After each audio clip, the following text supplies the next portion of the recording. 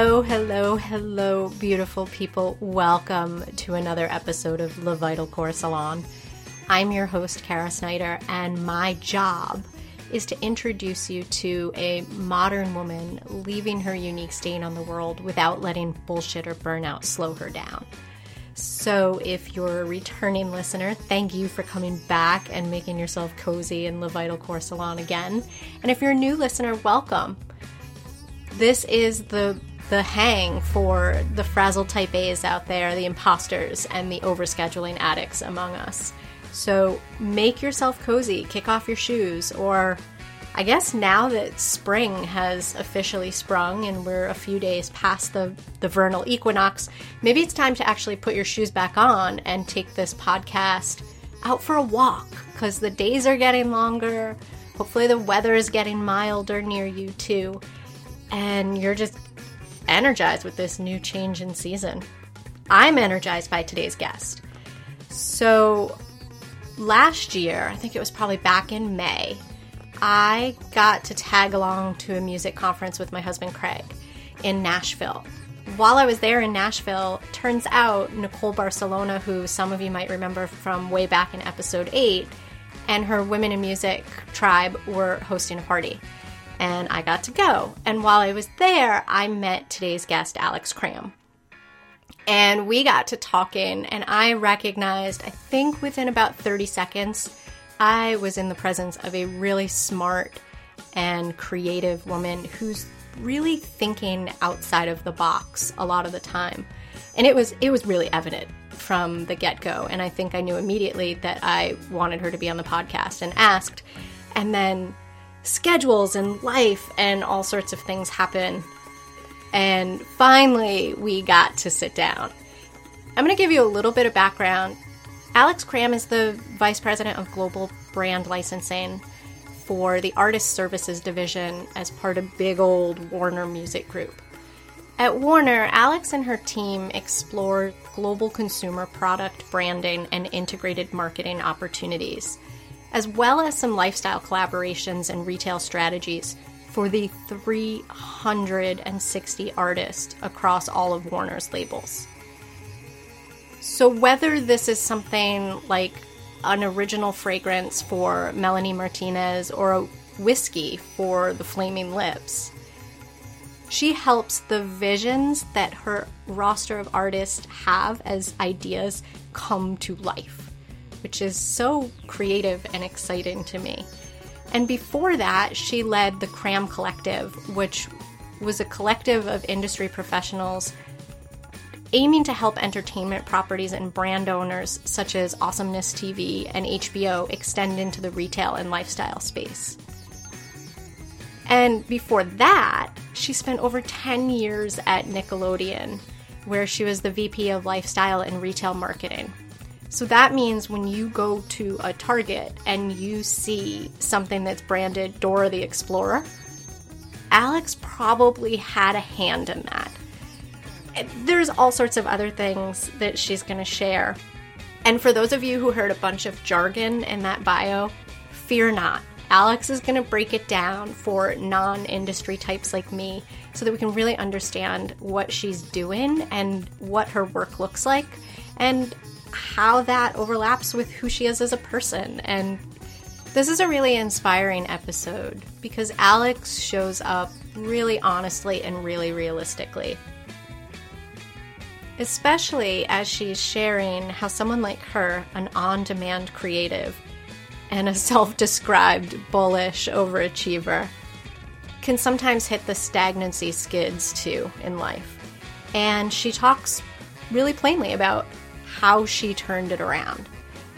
So again, thanks to Alix for being here. Thanks to all of you for listening. And voila, meet Alix. Hey Alix, welcome to Le Vital Core Salon. Hello, thank you. Thank you so much for being here. Oh, I'm happy to. Thanks for asking me to join. Cool. I have so many questions for you based on a conversation that we had, almost half a year ago, back in Nashville. Yeah. And and then the stalking that I did to prepare for this interview. But I figured maybe for the sake of the listeners who don't know who you are yet, let's start off with, you are the Vice President of Global Brand Licensing at Warner Music Group. So for listeners that are outside of the music and marketing spaces, can you break down what you do? Sure, absolutely. And I don't fault anyone for not knowing what that exactly means or what that role entails, simply because it is a pretty unique and relatively new one for the music industry. I'm home to the Artist Services Department at Warner Music Group. We're the only record label that actually kind of has all of these services in one place under one roof. And what that means is for all of the artists that are signed to our labels on a 360 rights standpoint, that means that we have the services here to help you execute against those rights. And so that tends to be non-music opportunities and more brand building opportunities to extend them beyond just their music, whether it's their VIP experiences they may offer in tour, their tour merch, their e-commerce sites and direct-to-consumer business, or in my world, their global brand licensing. That's what we're kind of here to do. So can you talk about what some of the brand deals that you're talking about look like? Because I know people usually can get a pretty easy sense of tour merch, right? Like a performing artist that you go see is out on the road. They're selling their albums. They're selling CDs at shows. They're selling T-shirts, things like that. And then, you know, the VIP experience, I think people probably understand. But when you're talking about some of the global branding deals, what does that look like? Do you have any examples that you can share? Yeah, for sure. So I myself had no idea what brand licensing was until I happened to stumble upon it years ago when I was kind of fresh out of college. And it blew the world open to me, and it changed my consumer behavior as I know it to this day. I just can't shop the same, because what it did was it kind of revealed the Oz behind the curtain, in the sense that when you're buying a brand and you think you're paying a premium for it, often it's a manufacturer that manufactures kind of everyday household things as well. And so the quality ranges, and it's pretty different. And all this person or this brand is doing is licensing that name or that brand out to this manufacturer to produce goods on their behalf. So I found that really interesting. And so how that translates into the music space is an artist is known for their music, but often their name and their likeness is quite recognizable once they've gotten to a certain status. And in today's world,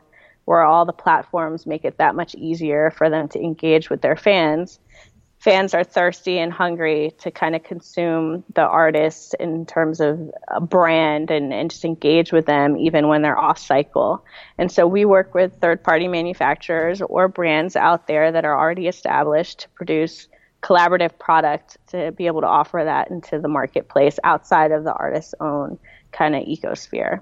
So some examples, Grateful Dead is probably our biggest brand. The band has been around for 50 plus years, and with that 50 years comes quite a deal of equity and what we call evergreen status. Their icons and their graphics are at this point extremely recognizable, even if you don't even actually know the band's music, which is what we're actually seeing today with the younger generation kind of adopting the trend of legacy rock art and acts that are out there. You go to any fashion space and you'll see old school rock, band tees, but we take it a step further. We've done stuff with the likes of Alice and Olivia. We did a whole fashion line for women's that debuted right before Coachella at Neiman Marcus with an exclusive runway event, and that did extremely well and was sold around the world. We've worked with Burton Snowboards and done Burton snowboards and jackets and bags. So the variety and opportunity is pretty endless in terms of what the brand or the band can lend themselves to. But at the end of the day, it's got to be quite organic and make sense for both partners involved. Yes. As you were talking about this example with the Grateful Dead, like they have this 50-year plus rabid fan base, but pitching them a Mercedes might not go over as well as pitching them or partnering them with Burton Snowboards, right? Yeah, or a Volkswagen, for example, if you're talking cars. Yeah. You know, the brand the brand ethos extends way back, and in a lot of ways they were the forefathers of kind of grassroots marketing and influencer marketing and shared streaming services as we know it today. If you went to a Dead concert back in the day, they allowed you to plug in your tape recorder into their main sound system so that you could record the live show and take it home with you. And you were encouraged to share that amongst your friends. To get tickets to a show, you had to write in on a postcard and send it to their main mailing address to receive that. So they were very engaged with their fans, and the fans know it. So the fans that grew up with them that are now in their 50s plus, and many of them quite affluent, some of them kind of moved on in terms of elevating their style, and some are very much so-called deadheads that, you know, are kind of that old school hippie indie shopper. But we have a whole new wave and generation of fans that are getting behind the Dead, and they love it because, you know, it's something to aspire to in terms of legacy, and they embody this ethos that's very earth friendly and kind of for the people and just jamming out. And it obviously helps that John Mayer is kind of the forefront of the band at the current moment. But fans that, you know, are close to the band will see right through it. And you try to pair a Grateful Dead with Mercedes-Benz, it's not going to make sense at the end of the day. It doesn't work with the ethos. And we try really hard to work with the band and the artists to make sure that anything we do feels organic and authentic to both partners. And Alix, which channels are you talking about? Because I'm hearing things that can be done on social media. There's also TV ad space, and then there's experiential things. Are you working across all of those channels? Sure. We don't do too much in the TV space, only because, quite frankly, we don't really need to. We're different from brand partnerships in the sense that we're not partnering with the band, with a brand for an endorsement or a sponsorship, so to speak. At the end of the day, we want to create a physical, tangible product or experience. And so TV is not as relevant of a platform. Sometimes we'll have some supportive marketing through some of our partnerships via television, but the most engaging channels for an artist to connect with their fans are through their own, whether it's their own website, whether they're on tour, or their own social channels. But when we look to partner with a brand, we also leverage their channels as well. And so often that's at retail, in the store, on that brand site, on that brand's social channels, and kind of marrying the message between both parties that are involved. Got it. Thank you for breaking this down. I know in your world there's so much jargon and projects tend to get multi-tentacled and big. So I appreciate you taking the time to sort of give us some examples so that we can really understand the context you're coming from and the world you're dwelling in. Absolutely.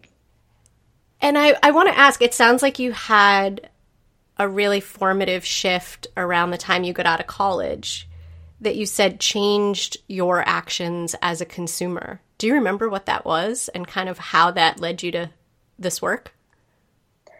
Well, I mean, I think I grew up in D.C. I was born in New York, but I grew up in D.C. and I didn't know what I wanted to do after college. I was a classical studies major, which when people hear that today are like, so how does that actually translate into what you do today?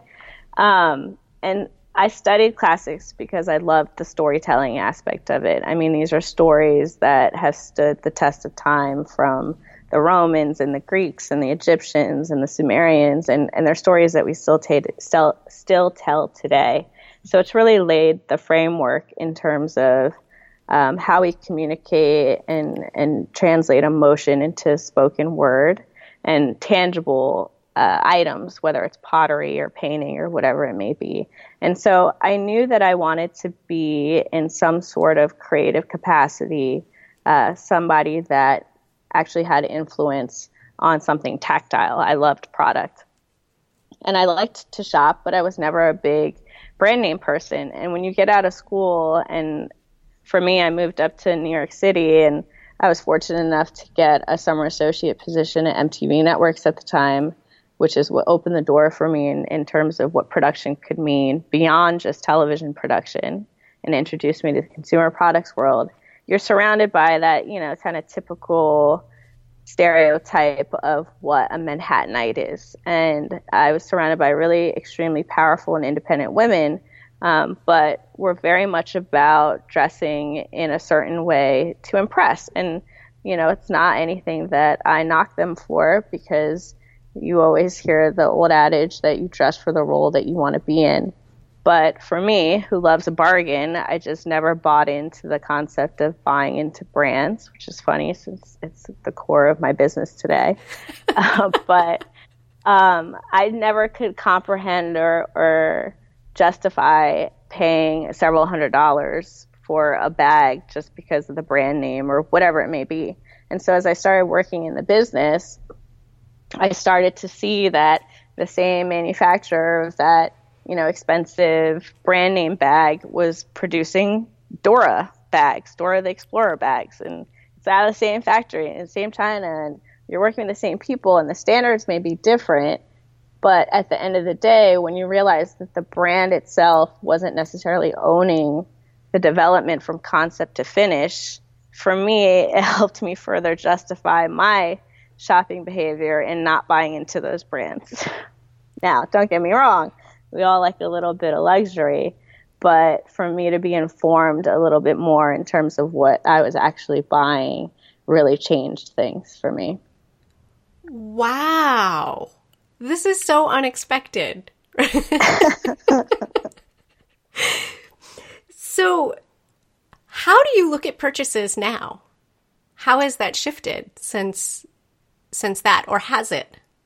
I don't know if it has shifted, to be honest. I think I've always loved a deal. And that definitely hasn't changed. I'm actually getting married in a month or two, and doing the whole wedding dress shopping thing, I realized very quickly was just not for me. And I ended up finding like a pretty awesome deal, and I was super stoked on that. And so I don't think it's changed too much. I think if anything, it's helped me get a better understanding of the brands that I do care about and what they stand for and the quality, and kind of has made me a better educated consumer, so to speak. And that was my very next question. And also, congratulations on the upcoming nuptials. Oh, thanks. I'm extra thankful now that I got on your schedule. With 1 to 2 months before a wedding, you're starting to get into crunch time. Well, we probably announced we were getting married just 2 weeks ago, so we're crunching everything in. I'm a cram, so I'm cramming everything into quite a short period of time. You were so aptly named. Yes, exactly. But that's why it might have all gotten the best of me, and I'm a little under weather at the moment, but I'm working through it. Nice. I applaud your perseverance. Thank you. And let's talk about being an educated consumer then, because I think women listening, I feel like that's becoming so much more important in this day and age, just culturally. How do the brands that we buy and we support, what are their views politically? How do they make their products? What are the effects of making those products? I think sometimes we really want to dive into that. I know I do, and I try to spend some time. How do you get yourself educated as a consumer? It's interesting. I think the more you dive into it, the more insane you can start to feel. And the more you dig into the details, the less you, quite frankly, want to buy anything. I mean, I have secret desires to just like buy some land and build a commune and farm my own stuff. But that's a pipe dream, and it's not reality in terms of the modern way of living. So it's a balance. I think it's worth looking into in terms of when you're making big buying decisions. You should definitely do your research. But for casual everyday things, it's a matter of reflecting who you are with what you buy and what you wear and what you want that to represent. And I wouldn't overthink it, but I do think that we're facing some real challenges right now with the environment and kind of the fast fashion cycle that, from a trend perspective, we've moved into, which seems to kind of model the fact of, the fact that we so quickly want to consume everything, even content, where our news cycle now is even a matter of minutes. I mean, it's so short. So our fashion cycles, back in the day, it used to be that there were seasonal runway shows and designers would present their looks for the upcoming seasons and buyers would attend it. It would be where they could see the styles and they would make their purchases for the upcoming season. Now, with the advent of social media where, it's an incredible platform for small brands for them to kind of get started and put their product out there. But the demand is there and the turn is so fast that these bigger institutions at retail need to keep up with it. And so you have all these fast fashion guys coming out and they're on a 2-week cycle. And, I'm guilty of it. Going to H&M and Zara, it's easy for a quick, trend update to your wardrobe and it's affordable. But, when you're changing over product within 2 to 3 weeks, because that's the consumer demand, that's what we've trained ourselves to become used to, it's really difficult to manage kind of the waste that comes out of that. And so it's kind of twofold. And that's why I say, like, the more you get into it, the more it can drive you crazy. And I've certainly seen stuff behind the scenes that makes me want to run away from everything and kind of live off the land. But you have to be practical and invest in the pieces and the brands that have longevity and kind of represent what you stand for.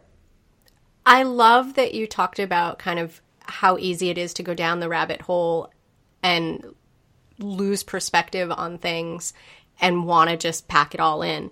And I'm glad you brought up that point because I think a lot of the women that listen to this show are type A women, and I always say I'm a recovering type A at this point.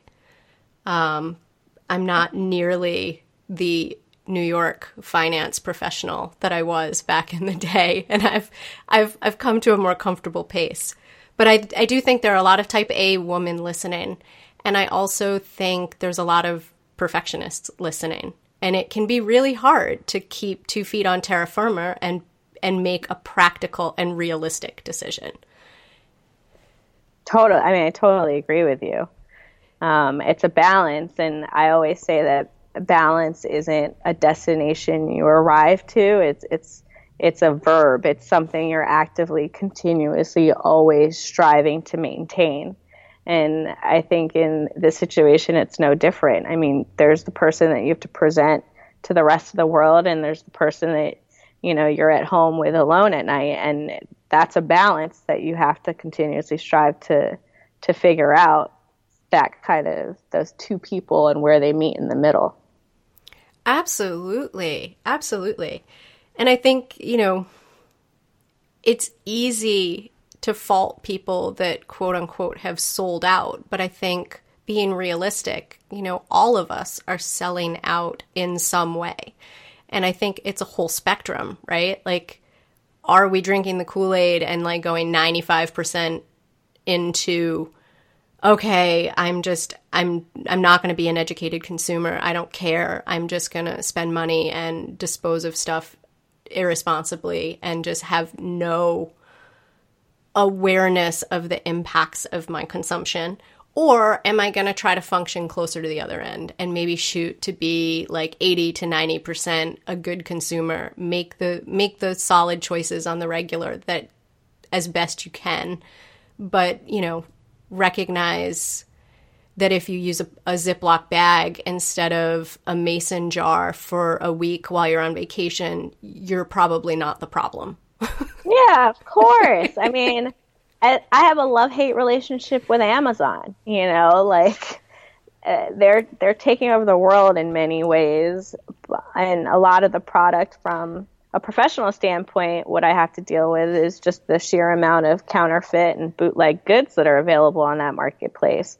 But at the same time, as a person, an individual, and a consumer, the convenience of Amazon is there, right? And to your point, we all live busy lives and we all can't be perfect. And after a long day, if I don't feel like going to the store and I can get something delivered to me, guess what? I'm going on Amazon and I have a Prime membership and that's getting delivered to me the next day. So again, it's just that balance. And I think that there's always extremes in both buckets. And I try my very best to kind of see in the middle of those extremes because I can find myself going one way or the other for sure. Absolutely. Absolutely. And I think tangential to this balance point is you are a highly creative individual at work, I'm assuming. I guess is that a correct assumption? I try to be, yeah. So I guess like one of the questions around balance that I really wanted to hear your thoughts on is how you balance energy, right? I mean, you are an on-demand creative. Like it is required for your job every single day of the week and probably sometimes weekends and nights and other times too.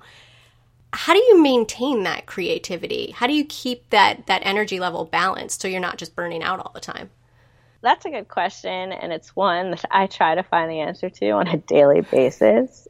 I do consider myself creative, but I do sit in somewhat of a unique role where I have to be both business-minded and creative-minded, and I'm dealing with creatives on a daily basis because I'm dealing with musicians who are artists, and there's a lot of emotion wrapped up in art. And when you have to put on the business hat and you have to also find a solution that addresses the emotion that's involved, it can get exhausting.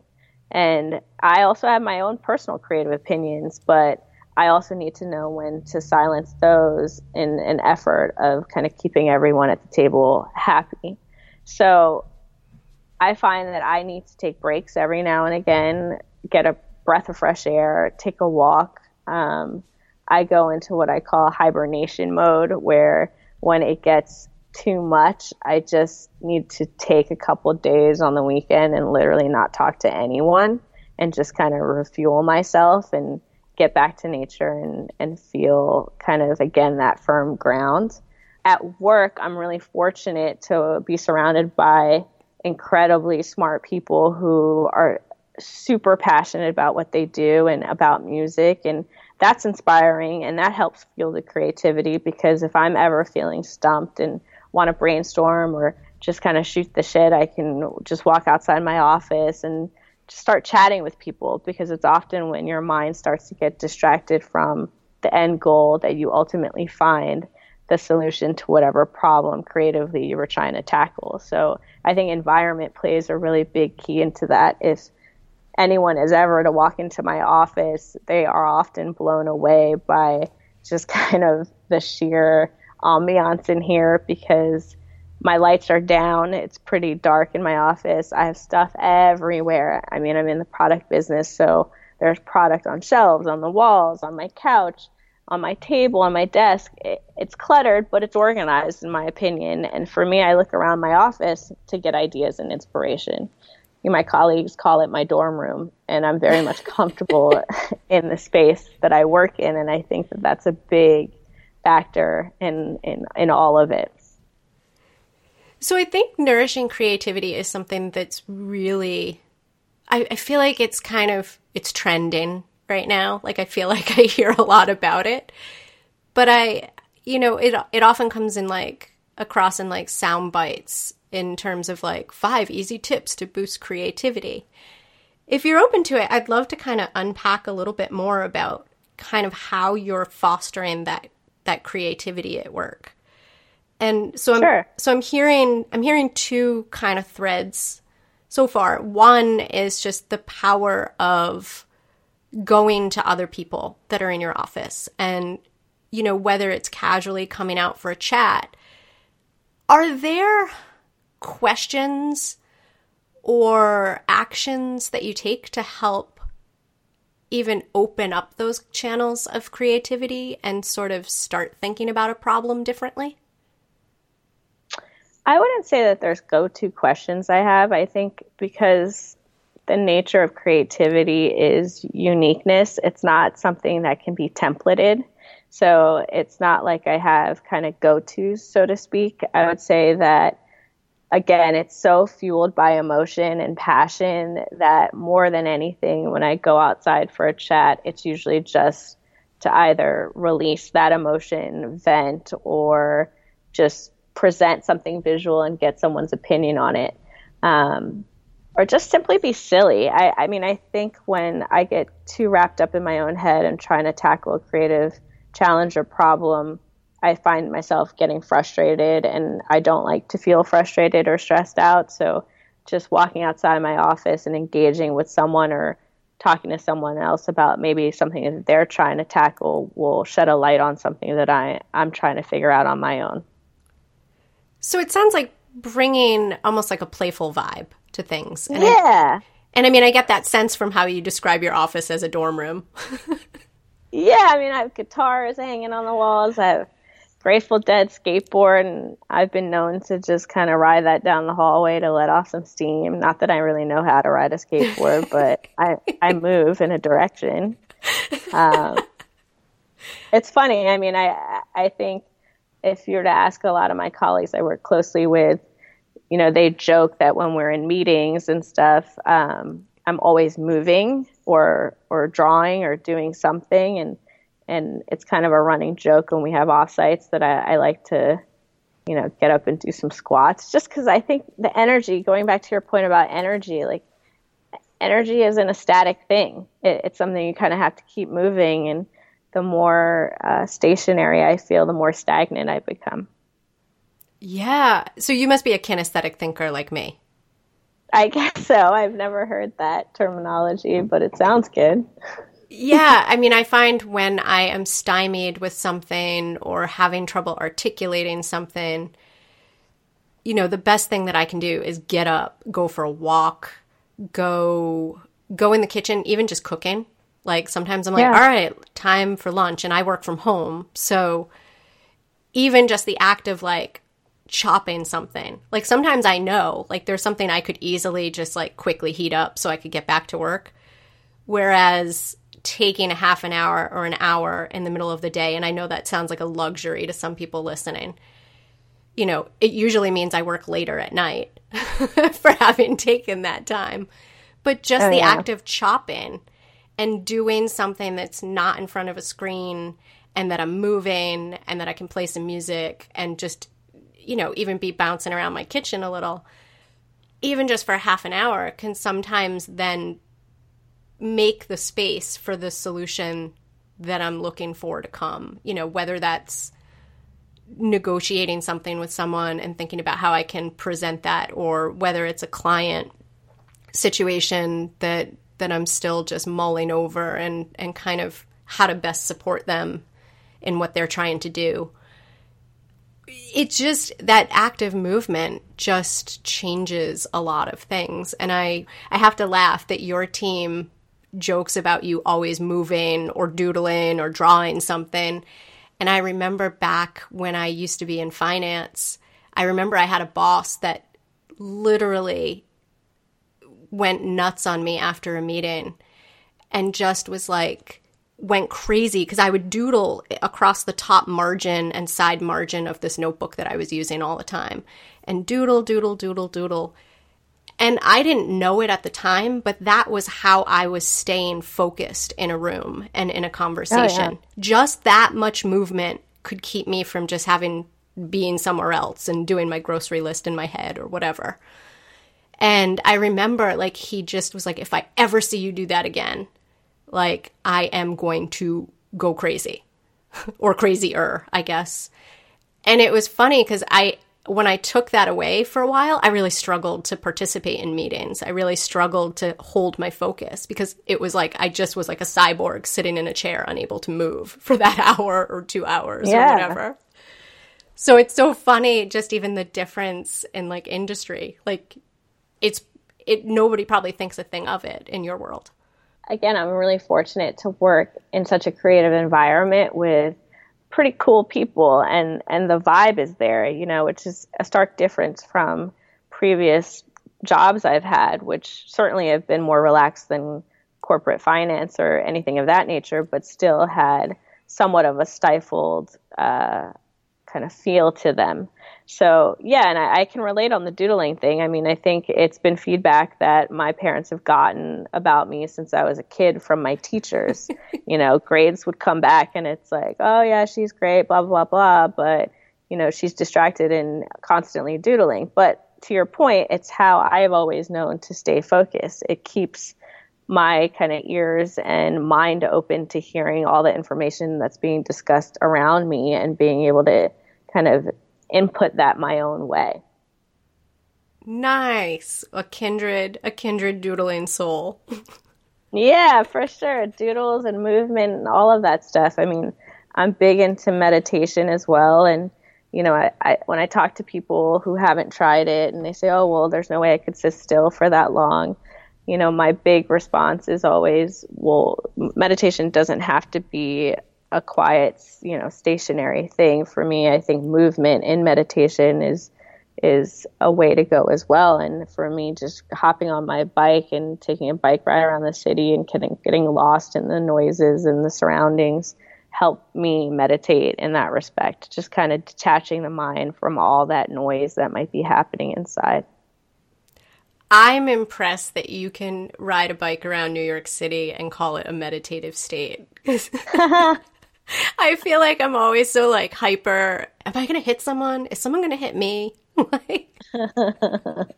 Well, there's a really great greenway along the West Side Highway that I like, and it's pretty chill. Nice. Talk to me more about meditation, because I'm a fan as well, and I love hearing the different perspectives about how other women make it happen. So I'm hearing you have aspects that are moving meditation. Is that typically your go-to, or do you have other ways that you practice? Yeah, I mean, I think meditation has been something that since I was a child has been pretty ingrained in my upbringing. My mom used to sit myself and my two brothers down, and she has really long hair, and she would say, okay, be quiet and be still, and she would take her hair and kind of try and tickle us with it, and she would say, okay, if you move, you're not a ninja. Well, obviously when you're a kid, all you want to do is be a ninja. And if you moved or laughed or smiled or got ticklish, she would say, oh, no, you're not a ninja. You got to go meditate some more. Come back. And then we would do this every day. And it got to the point where you could sit as a kid and not get distracted by these external kind of influences. And so it was always something that was really important to me, even as I got older. And obviously there's times and there's days that get busy and you get distracted and you find ways to make it so that you don't do it. But you can call it prayer, you can call it meditation. But at night for me, I always carve out, just a couple of minutes where I can sit in silence and kind of gather myself. But for sure on a daily basis, biking, moving, meditation is really important for me as well. And then I also like to go, there's a great place here in the city that does live music meditation. And I know it sounds like really new age, but it's super relaxed. There's no kind of philosophy that's bestowed upon you. It's just live jazz music, which jazz I find in and of itself can be quite meditative when it's off the cuff and not rehearsed, because the way music finds a rhythm, especially with each other's instruments, is pretty incredible. And when you allow your mind to tune into that rhythm, it kind of focuses and allows you to escape from all the other noise that might be cluttered in your head. How cool is that? Where is that, Alix? It's in the city, right off of Bryant Park. I'm so bad with names. I'll have to remember the name. But it's great. They do these monthly live music meditations. That's awesome to know. I'm totally going to check that out, because when I'm in the city, I tend to float around that Bryant Park WeWork. So. Oh, yeah, you should totally check it out. It's great. And it's such a great atmosphere and no pressure, nothing like that. And I love when places make meditation accessible and not high pressure, or like you've got to be like full Buddhist or full Zen to like show up and participate. So that it's awesome that people are taking different spins on it, so people have options out there. Yeah, of course. Yeah, meditation's huge for me. I've been using Headspace, and I think the former CPA and analytical mind in me loves like the tracking aspect. Yeah. Because it keeps me honest. And it's funny, I think, now that I've hit 500 days in a row or something, and because meditation wasn't something that came easy or natural. I love the story about your mom. And I'm sort of like picturing my own mom, and I'm like, that would never have happened in like maybe 500 lifetimes. And so it's something that I sort of have dabbled with pretty much since like high school or college. But, just in the last handful of years, really playing with like, how does it fit in my life and in what form and what part of the day? So I love that you give yourself so many options. I think it's important for women to hear that it's not just one way of coming at meditation. Yeah. It's about the mind state. Cookie cutter. No. Absolutely. No. Yeah, it's not cookie cutter at all.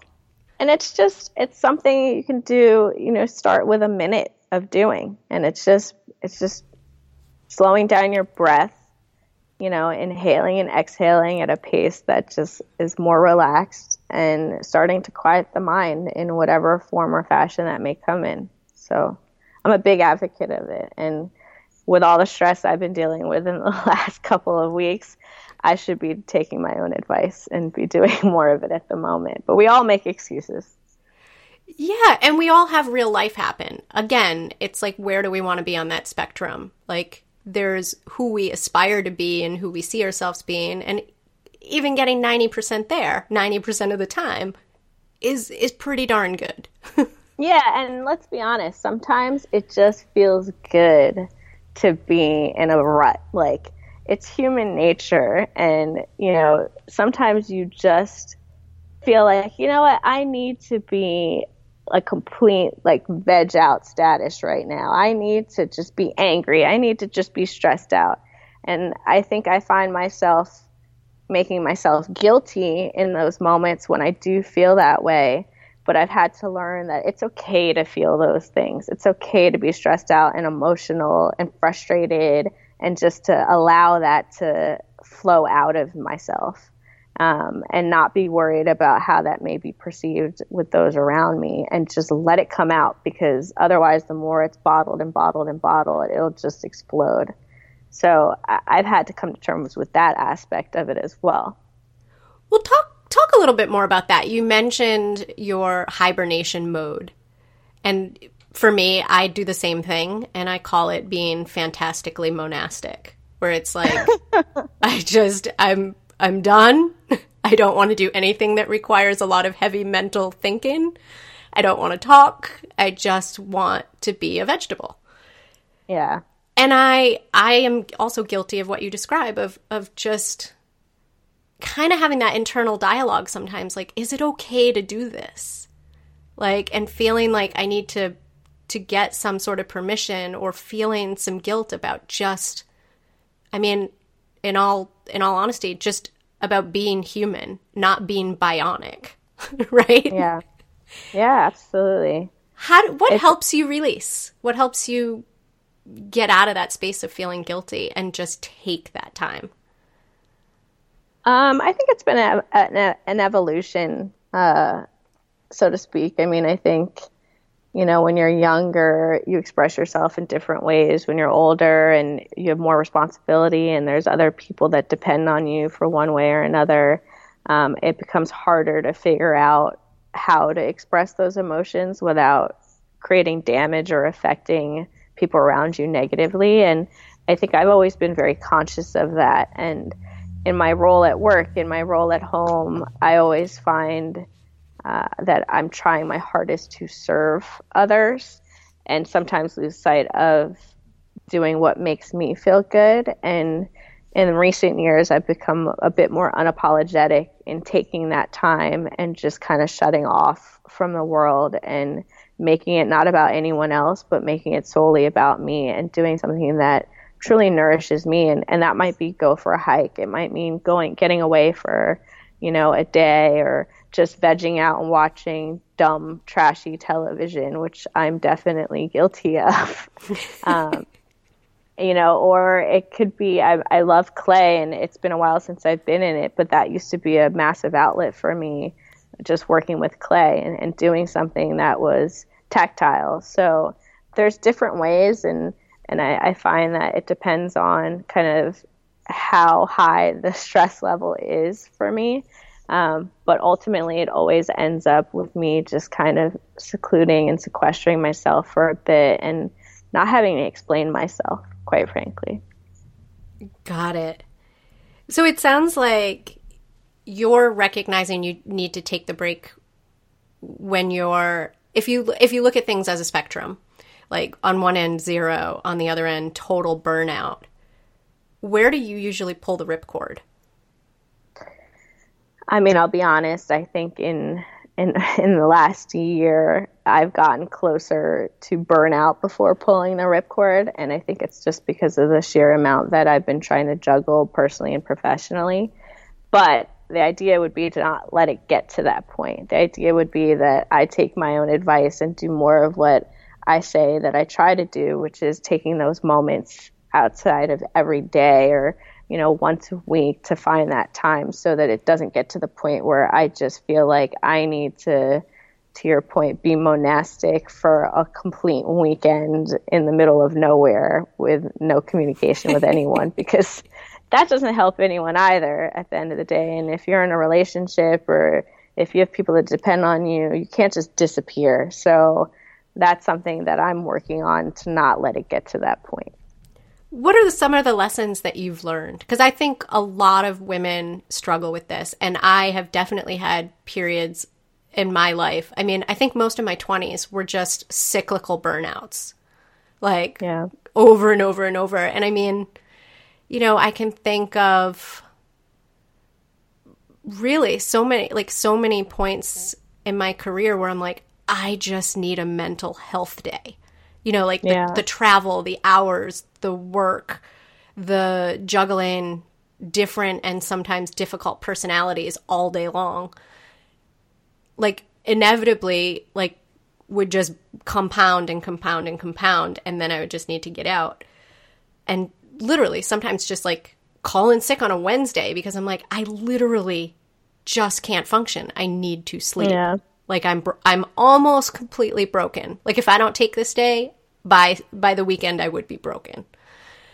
What are some of the lessons you've learned? Because it sounds like you're figuring this out for yourself as well. And I think a lot of women listening are too. Yeah, I think I've learned not to be so hard on myself. I definitely like to overachieve in different ways, and have learned that it's okay to not have to do everything all the time at a certain level, and just give myself a break, and also allow myself to pat myself on the back when I do something I'm proud of, because I do find that I don't always take those moments to celebrate the wins, even if they're just little ones, and those little ones compound and they become almost more important than the big ones, because they're the ones that kind of keep you going day after day. And finding the time to celebrate that is a lesson for sure that I've learned. I think also learning how to be a little bit more selfish. And the word selfish has a lot of negative connotations, but I do think it's important, again, to find time for yourself and to do those things that really nourish who you are as a being, so that you can be better service to others. And that for me was a hard lesson to learn, because I do consider myself to be one that's very giving. And it was a hard lesson for me to understand what it meant to take when people were offering to me. So those are some strong lessons that for me I've picked up over the years.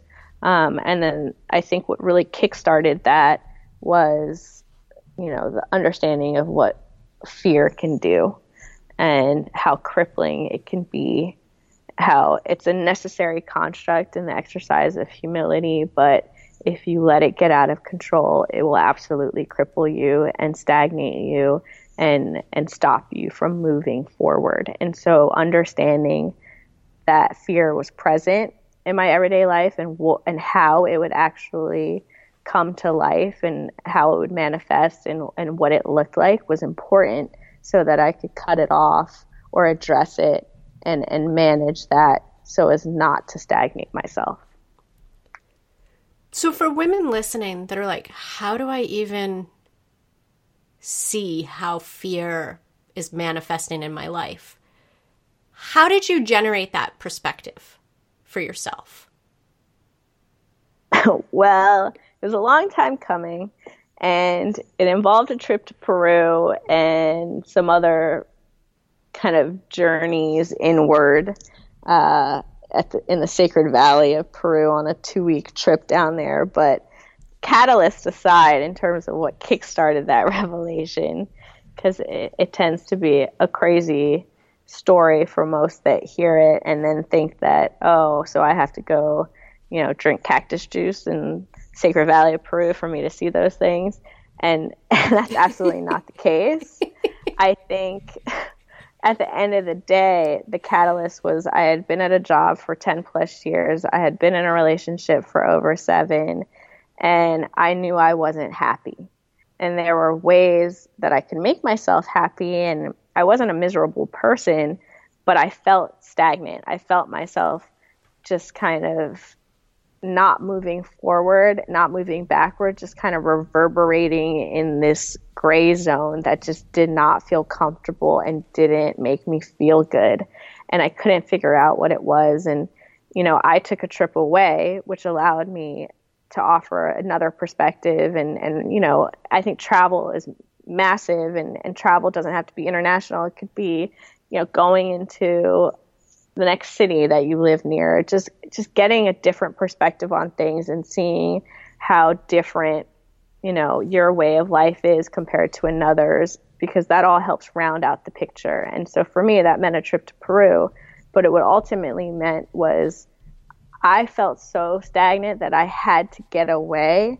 Why is that? And what are the motivators in keeping me in those spaces in terms of relationship and job for me not to move on? And for me, what I realized was that there was a fear there. And I consider myself a pretty bullish person, a pretty confident person, and not one that's scared to try new things. But at the end of the day, you live in New York City, you got bills to pay. It's terrifying to think that maybe you can't pay rent the next month, or maybe you can't do X, Y, Z. And so leaving what's considered by most a really good job seems insane. But at the end of the day, you have to figure out what really motivates you. And it no longer motivated me to be in that type of environment where I didn't feel like I was learning new things and moving forward. And that goes for both my professional and personal situations. And I realized what was keeping me in those places was a fear. And that fear was because I was scared if I was good enough. Like, would I be good enough for a new job, having been at one for 10 years and not having tried something new? Would I be good enough in a new relationship when I've invested so much time? So those kinds of questions that you start to ask yourself seem crazy when you consider yourself a pretty confident person. But it was a journey that I had to go on, and I realized that fear was what was crippling me, and I couldn't allow that to win anymore. Wow, Alix, thank you for opening up and sharing this, because I think it's so important. And I know a lot of listeners have heard bits and pieces of my story, and I certainly hit a return of Saturn moment, kind of like you're describing, where I was like, I've got to clean out the bad men in my life, and I've got to clean out the bad jobs in my life. Yeah. And it's crazy because for everyone around me, they're like, what are you upset about? Like, what are you complaining about? You have a good job. Your relationship is fine. But that wasn't good enough for me anymore. And that's what I started to beat myself up about. And that's what I became really hard on myself with. And at the end of the day, I had to realize that I am good enough and I deserve better. I deserve, how good I am with what's around me to be that good as well. If I had a tail, I'd be wagging it right now, because I think what you're describing, when I started Vital Core back officially in 2009, but I think I was slowly working towards it, on lunch hours and like outside of day job for some time before that. And thinking that like the thing that would leave me really fulfilled in life was creating literally a vital core of healthy, energized, assertive women in the world. And recognizing that a lot of people have that potential, but we're kind of sitting on it. And, I think those were a lot of questions that like, even like old coworkers before I was doing this work, would come to my office and like ask for a pep talk before a date, or like, you got this. Like, come on, let's look at what you have in your pocket. Like, you've got this situation.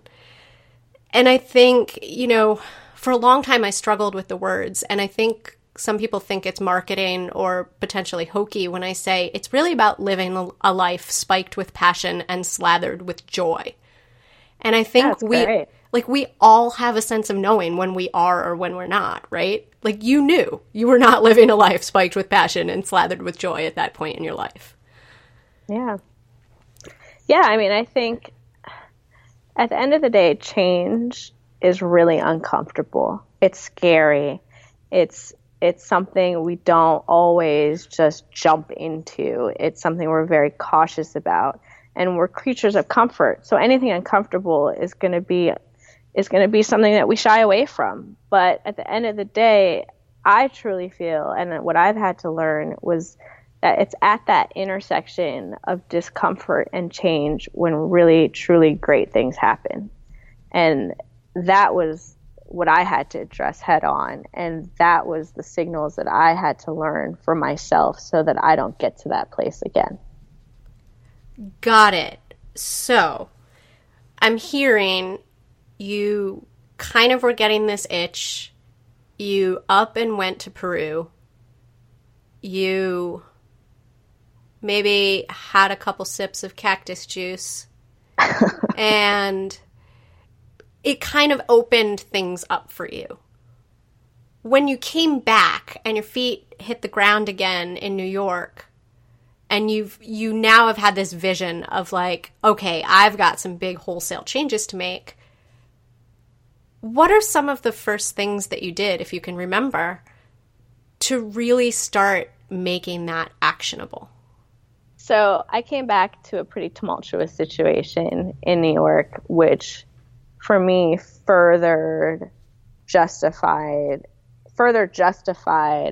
my discomfort with the situation and ultimately became the impetus for me leaving. So probably within a week or two of me coming back to New York, I decided to leave my job and had no clue of what I was going to do next. I also decided to completely overhaul my apartment, which I had previously shared with my now ex-boyfriend, and decided that was done. So I pretty much changed everything as soon as I got back. And I had no idea what I was going to do or how I was going to pay my rent or what I was going to do. And all I kept telling myself in the process of this was, you know what, you're good enough. It's going to be figured out and you're going to make this happen. And, whether you believe in the universe or whatever it may be, I do believe that when you put things out there, you can manifest them. And I put it out there and I wanted change. And I was finally, for the first time, jumping right headfirst into it. And it all figured itself out. It's hard. It's crazy to say. When I look back on it, I'm like, wow, that was nuts. But it put me on a completely new path. And what I realized in that journey was that I was surrounded by incredible people. I had built an amazing network of those professionally and personally who believed in me and wanted to see me succeed. And for the first time, I had to learn that, you know what, I don't need to do this all on my own. I have these people around me. I've fostered these relationships, and it's okay for them to be there for me, and it's okay for me to lean on that. And it was the best decision I've ever made. That's really powerful to hear, because it can be really hard. And this leaning on people and like receiving help in the way that you're describing, it is definitely something that I am still working on as a human being, and I know is a weak spot for me. And I think also hearing you describe earlier that you're kind of an overachiever at heart, what allowed you to take that help? Was it easy? It wasn't easy at the outset. And I think what I did was, for the first time, I started to not just communicate with myself, but to really communicate with the people that I loved and trusted around me. And their confidence gave me confidence and made it easier to move in the direction that I wanted to move in. And that was my family and my friends at the time, who today are very much strong pillars in my life. And I think that was really a crucial and important kind of corner that I had to turn, was because I'm an overachiever, because I like to succeed and do things well, I always thought I had to do it on my own. I love to collaborate, don't get me wrong. Like, I'm not one of those people that when you're working in a group or you had a team project would like want to run and do everything. I love working on a team and I love collaboration and brainstorming. It was more the personal decisions in my life I had a harder time sharing. And I think that coming to that realization was crucial. It was crucial for me, and it made it a lot easier to realize that I'm not in it by myself. Got it. And so I think maybe a takeaway for people listening is recognizing who you can trust in your life and taking yourself as a perfectly imperfect human being to them and kind of being able to share what you're trying to do, what you're trying to achieve. Is that, yeah, did I hear you right? Yeah, totally. And it's interesting because going through that journey for myself, it very quickly made those in my life who weren't supportive stand out. And it shifted my whole world in so many ways, in that there were people that I thought I trusted and could, depend on and lean on, who became very judgmental or, quote unquote haters because I was doing something that perhaps they felt that they could never do. And what that made evident to me was I couldn't spend any more energy on that type of person in my life. So, I mean, when I talk about a complete overhaul, it was a complete overhaul. Yes. In all aspects of my world. Yes. I mean, I remember when I was downshifting from finance, because I was in New York like you. And yes, the idea of, I mean, does everyone who works in New York have a daydream at one point or another of just like going into your boss's office and being like, I fucking am out of here, and then just like quitting that very day? Of course, but the realities are the rent and the cost of living in New York is prohibitively expensive for making a wild-ass fantasy like that come true. And I remember like trying to think like, okay, I'm here in this like, and I was a CPA. Like I was about as, like I was a first-generation college student who felt really compelled, like if my parents were investing a lot of their hard-earned money for me to be the first one in my family to go to school, then I better not screw around here. Like, do something responsible with yourself. And so I was like, well, good, bad, and ugly, you need an accountant. And I just had a natural aptitude for numbers and seeing patterns and things like that. And so that was the work that I did. And then there was a point where I was like, this work is not me. Like, I feel like I'm dressing up in a monkey suit and passing every day. Like, I am literally in the corporate closet. And getting to that place where I was like, this is not right, but I've got to figure out how to sort of strategically do this, even though I would love to just quit. And I think there was a point where for, I don't know, probably about 6 months, I was like, the thing that I need to make this cutover possible is I need a part-time flexible job with health insurance. I was like, that's what I need. Like, I've got some money saved up that will give me a little bit of space, but I need a part-time flexible job in finance with health insurance, which even saying that now sounds completely ridiculous. And yet it helped me do what you described, like recognize where to invest energy in the people around me. And not just because they were giving me something, but that was definitely a litmus test for those 6 months. When I said that to people, and so, you know, some of my more responsible friends or family members were like, who do you think you are asking for such a thing? You know, I just knew, like, okay, they are going to go in the not supportive bucket, and, you know, they are family or they're old friends, but I'm going to have to meter the energy I invest in this relationship right now, because that is not helpful for me. And then the friends that were like, okay, I'm going to keep my ears peeled and my eyes open and like definitely like keep this in mind. And then some of them like, you know, definitely introduced me to things that they thought could be leads and stuff like that, but were largely like, that doesn't sound implausible. And I was like, yeah, these are the people that I want to have play a bigger part in my life going forward. And a lot of them are still really great friends to this day. Yeah, likewise. But it is funny, like, these moments can really help parse that, right? Yeah, I mean, I had so many moments of, oh, well, that's interesting. Oh, well, that's kind of funny. Like, there were just little light bulbs that would keep going off, and those little light bulbs that would go off started to light the way of the direction I should have been moving in. And I just followed that, and I just started to trust myself and take a chance on myself and go with my gut.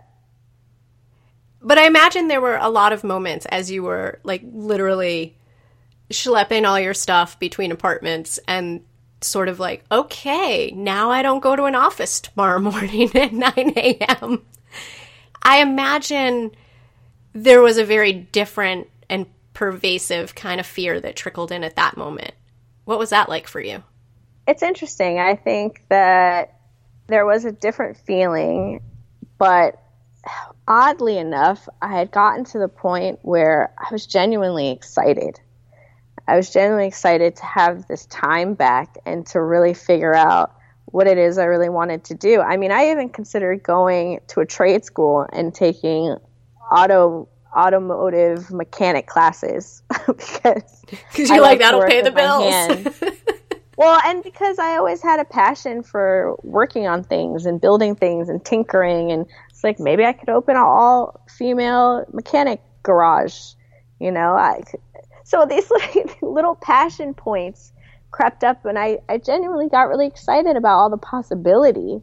And what I was most fearful of, and this is where the fear came back in, what I was most fearful of was squandering this opportunity that I had carved out for myself and quickly going back to something that felt comfortable just because I felt like I had to. And I got approached with other job opportunities. I was really fortunate and you know, blessed that people thought of me. And again, I turned those down, and people thought I was insane. but I wasn't ready yet. I wasn't ready to get into another career because I know myself and I know when I commit to something, I'm fully committed. And I didn't want to sign on to something that felt half-hearted for me. I wanted to give and allow myself the time to breathe and explore and figure it out. And at the end of the day, I was like, money is money. And I may not have some for a while, but it won't be that case all for the rest of my life. It'll come back around. So let me not make that my primary concern right now. And I realized that most people can't be in that situation. And by any means, am I not saying that that's something that everyone should go do? I fully understand the different situations everyone can be in. But for me at that point, my situation was one where if it meant racking up a ton of credit card debt just to live so that I could explore and take a chance on myself, then that was by all means what I was going to do. Nice. I love you were feeling the fear, but it didn't limit your actions. And I guess, like, it sounds like this opened up a really big period of discovery for you, where literally you were thinking about things like, I could fix cars. I could go back to school and learn how to fix cars just because I think it would be fun. What are some of the other things that you did in that period that you tried that were just for fun? I took care of myself. I traveled. I did a lot of travel. Again, I was just like, well, this is what credit card's for. I'll figure out the debt thing later. But I was like, when am I going to have this chance again? So I traveled. I explored. I started cooking a lot. I started taking care of my health. So I was going to yoga and I was going on long bike rides and doing those types of things.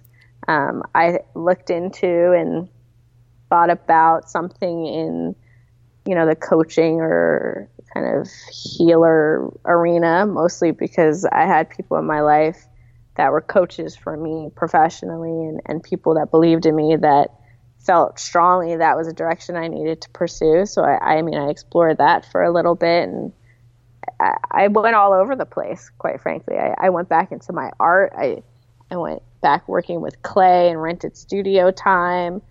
And I was building furniture for my place. It was just all types of fun stuff that I just thoroughly enjoyed. And what did you learn from having done all that? I learned that whatever the next step was that I was going to be making needed to allow for that space to exist in my life. So I learned that I needed to be in an environment that fueled that and didn't stifle that side of me creatively and allowed me to have the flexibility in time and energy to pursue other things that were self-indulgent in some respects. And so that meant, I didn't want I knew there were certain guide rules that I kind of created up for myself when it came to exploring the next opportunity. And I knew I didn't want to work in a really corporate environment. I knew I didn't want to be in a traditional 9-to-5.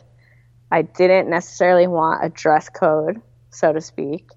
I just wanted to be able to express the individuality that I really grew to love, because I really grew to really love myself in that period. And I didn't want to end up in a place where I was that brought me into this new situation where I was just unhappy. So there were those guidelines and kind of framework that I set for myself. And that was the biggest takeaway. And that it was as if I was in the driver's seat and I was the one in control. And I was committed to whatever decision I made next. This is so hugely powerful because I think there are times in life, and I'm literally thinking of so many faces of listeners that I know that will hear this show and are in the middle of a transition and it feels messy and it feels like that moment. And I always go back to this and I forget which Indiana Jones movie it is. It's the one with the Holy Grail. And there's this moment where he's like standing on the edge and he has to take a step forward, literally into this big, like, endless chasm and lean his weight forward and put his foot out as if he's going to take a step. And it's only then does the ground sort of come up and like present itself under his foot. And I think there's so many moments in life when we don't know what the next step is. Or, like, I know there are certain people that I'm thinking of, and clients especially, that have gotten to this really successful pinnacle in their career and then are like, oh, this doesn't fit. What's next? Yeah. And I love hearing your journey, and I think it'll be so impactful for women listening to be able to just hear, like, what it's like. Like, it is scary, and you might have to blow your credit card up and your credit for a while. But, like, it may not be forever. Like, just give yourself some space to figure out who you are again and, like, what's important. And it's like, absolutely. I don't think you ever would have come to that, like, just sitting in your apartment with a journal. No, and it's really hard to find the time for yourself to arrive at these things when you're concerned about doing right by everything else in your life and everyone around you. And I was really fortunate. You know, I have friends who have kids who could never make that kind of decision because they have, you know, lives that literally depend on them. And I knew that at some point I was going to have a family, and if I had the opportunity now to make sure that I really could figure it out before I had responsibilities for other people around me, then I needed to take that chance. And other people trusted me in business and personally, and it was a big question mark of like, why can't I just trust myself? Why am I not trusting my gut?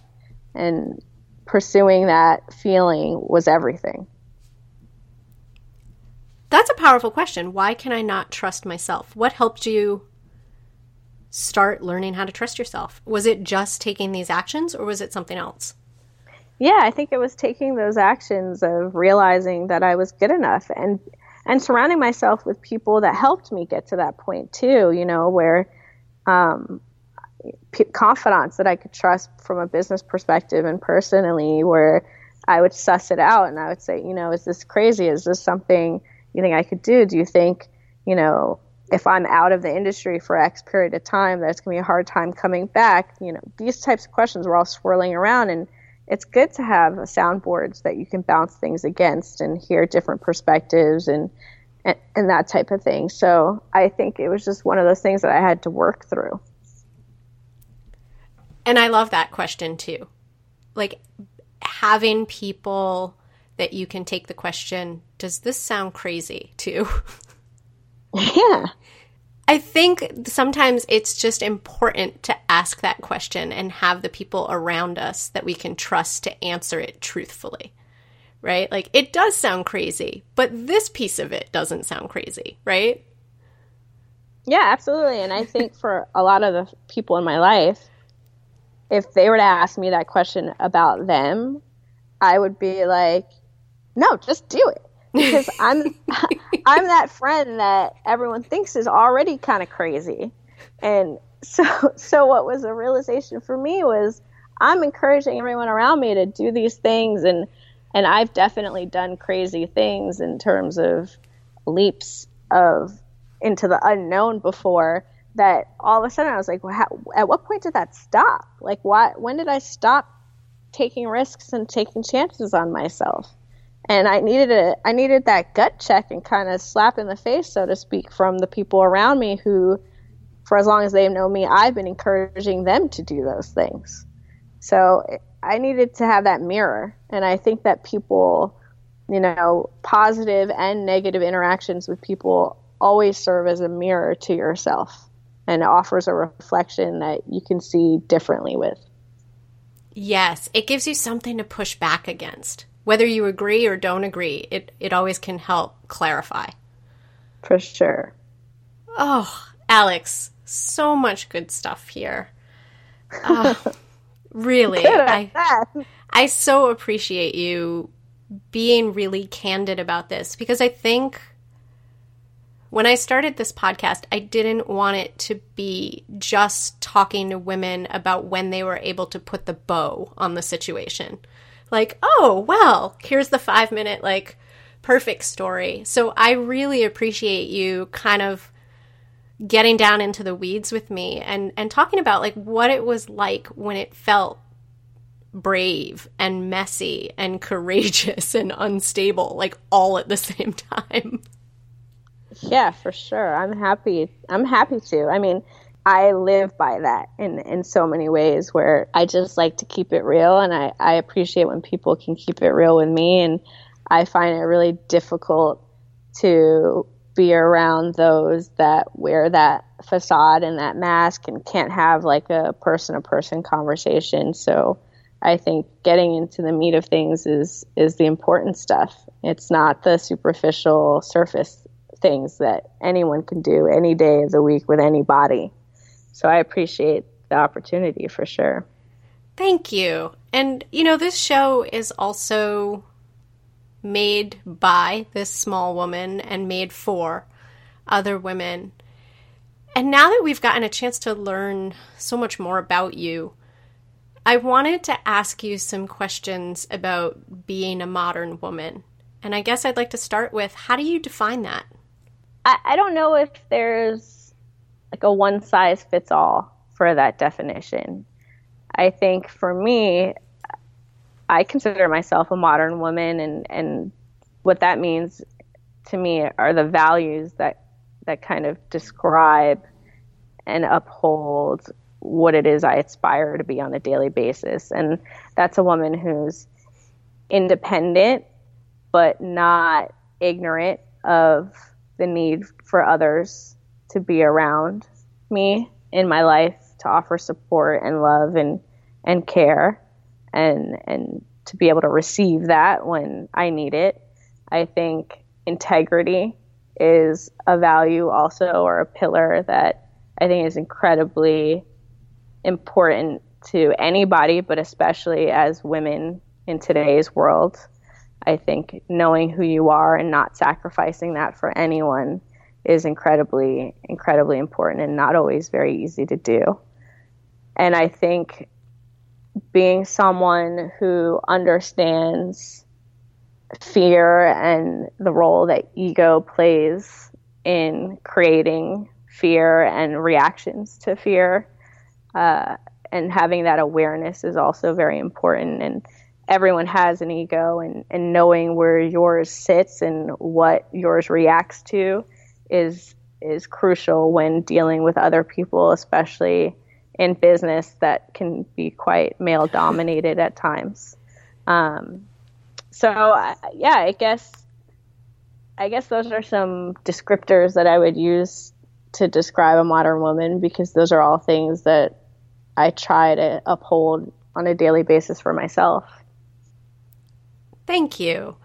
And I always like to ask that question, because I think you're right. There is no one size fits all, or you know, we could go to the dictionary and look up modern woman and get one consistent answer. So I always like to give guests the opportunity to talk about like the context they're coming from, especially as I ask the next question, which is, what would you like to see modern women give more of a shit about? I think having fun and just living a life of joy. I mean, I think how you put it earlier in terms of what you set out to do with this whole endeavor was a really great way of describing what I'm trying to get across. I think that because we have to fight so hard as women in so many ways, business and otherwise, just to be on an equal playing field, I think that sometimes we can lose ourselves and lose the joy in it all. So I think giving, more of a shit about letting loose and having a good time and remembering why we're doing all of this in the first place, I think is important. And I think also being inclusive of other women and one another, because we are kind of all in this together, and especially with all the movements around like Me Too and equal pay and everything that has kind of risen finally to the surface to a level that people are paying attention to, I think it's important that we enact that on a daily basis and not step on one another to kind of be seen and to be heard. Yes. So those are the kind of the ones I can think of top of my head. Yes, as you were saying that, I was like, yeah, we can be feminists and also take a day off. Yeah, like, for sure. We can have some joy. You know, we can have a big dose of joy with the struggle. Like we can be both. We can have both energies within us. Yeah, we can be emotional and still be serious, like, and be taken seriously. Like, there's no reason to quiet those sides of ourselves. Nice. Thank you. Thank you for your perspective. And I guess I want to flip it. Conversely, what would you like to see modern women give less of a shit about? I think ego. And I think for me that goes for man or woman, but that kind of speaks to what we were talking about earlier in terms of stepping on one another. I think that the ego can be a really damaging thing when you start to let your ego drive versus who you really are. And it creates highly intensely emotional and stressful situations that, in my opinion, are just unnecessary. So I think if we could all just give less of a shit about our ego and how we look to others and just be the person we want to be instead of, putting on these facades and going through the motions, I think that would make a difference, even on a little scale with women all around.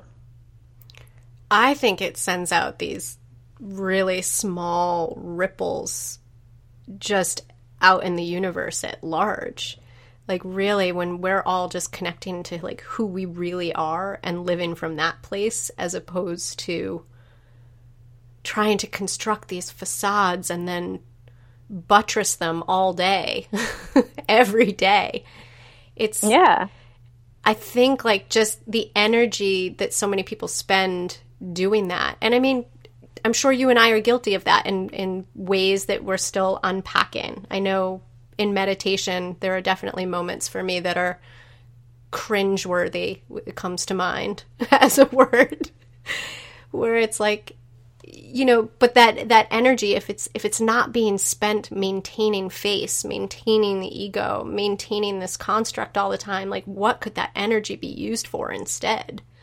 And yeah, for sure. Like, that's the kind of excitement that I think, this notion of dismantling the ego brings about. Yeah, because that goes, that word or that phrase or that concept of dismantling the ego goes for any number of things. I mean, it goes back to what we were saying of trying to be the perfect person all the time, right? Like that at the end of the day is your ego talking. Like, you don't have to be the perfect person for everyone in your life. And so if we just gave a little bit less about striving for perfection and stroking that ego side of things, then I think everything would be a little bit better off. And I think dismantling is probably an operative term there, because I think it's not something we just, like, release, right? It's not something we just, like, meditate a couple times and, oh, I've figured my ego out. It's something that we're constantly deconstructing all the time in small ways, right? For sure. I think awareness is the key to that, right? If you're not even aware of what your ego is, where it lies, what it reacts to, what it creates in you, then there's no way that you can even begin to dismantle those things. So just even being aware that, hey, you're a human, you have one, is a big first step that I think most people aren't even willing to take. Yes. Good point. Good point. And who is a woman that you'd like to thank or credit for their contribution to your world? Oh, for sure, my mother. She's probably one of the most strong, confident, independent women that I know, and she put up with a lot throughout her life, and she was quite a trailblazer in her own right, in terms of just paving a new path for her to take that wasn't either culturally how it used to be done or what was expected of her.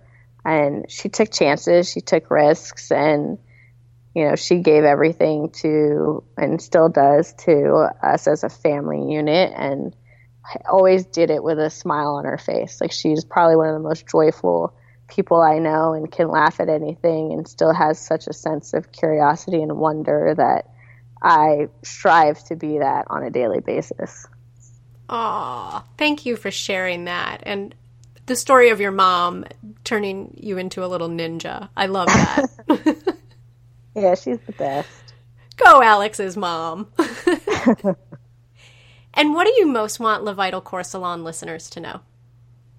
I think given that we're all women trying to do the right thing and do right by everyone while doing right by ourselves, I think at the end of the day, not being so hard on yourself is a big thing. And it's not an easy place to get to, and it's something that you're constantly working on. But again, it's that notion of balance not being a destination, but a verbal action that is one that you consistently have to enact, really, and move towards. And so not being so hard on yourself and not taking things too personally. Never losing that passion for what it is that you do and what excites you on a daily basis, just generally in life, I think is really important. Thank you, Alix. And if women listening want to learn more about you and your work, what's the best way for them to do that? I keep up Instagram for the work that I do, but on LinkedIn, I tend to post pretty regular updates on the projects that have been completing that I've been proud of. Cool. Well, I will make sure that women listening have all the links to what you're up to and how to connect with you.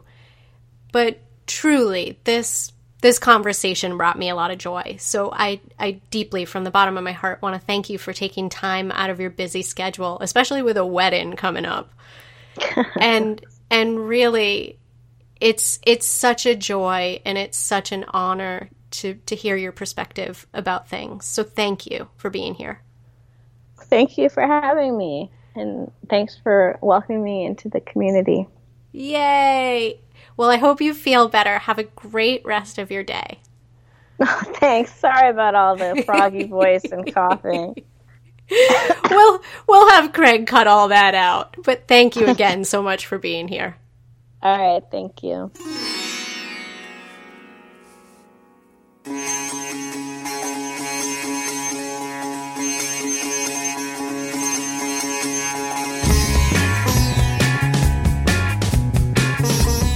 Hey all, this is Kara again. Before you dive headlong back into your days, I just wanted to say thank you again for listening. This is the little show who could, and I have Craig Snyder helping me with production, and Darlene Victoria helping me with post-production, and Rishi Deer of Elephant Stone, and the high dials for the slick theme song that you hear. But this is the little show who could. This isn't some big corporate sponsored podcast at this point. And it really depends on all of you listening and sharing. And for those of you who have expressed feedback, I want to say thank you. It's really such a fun way to connect with everyone. And really, this wouldn't be a show without all of you listening. And I wanted to remind you all, new shows roll out the second and fourth Wednesdays of each month. And one of the best ways you can take remembering that off of your plate is to subscribe to the podcast wherever you most frequently listen to podcasts. So maybe that's Apple iTunes, maybe that's Stitcher. There's tons of other platforms. But subscribe to the show and it'll be delivered to you for your sonic pleasure. You can also sign up for the newsletter. Each newsletter is going to have not only the podcast, but you'll also find out about upcoming Vital Core events and updates from the 33K Task List project and health and lifestyle strategy tips that make navigating and negotiating change to your foundational health habits easier. That is sort of my specialty. Can I make things easier for frazzled women? So if that's your jam, head over to levitalcoresalon.com. So levitalcorps.com. Until next time, don't forget, you deserve a life spiked with passion and slathered with joy. Don't let bullshit or burnout slow you down.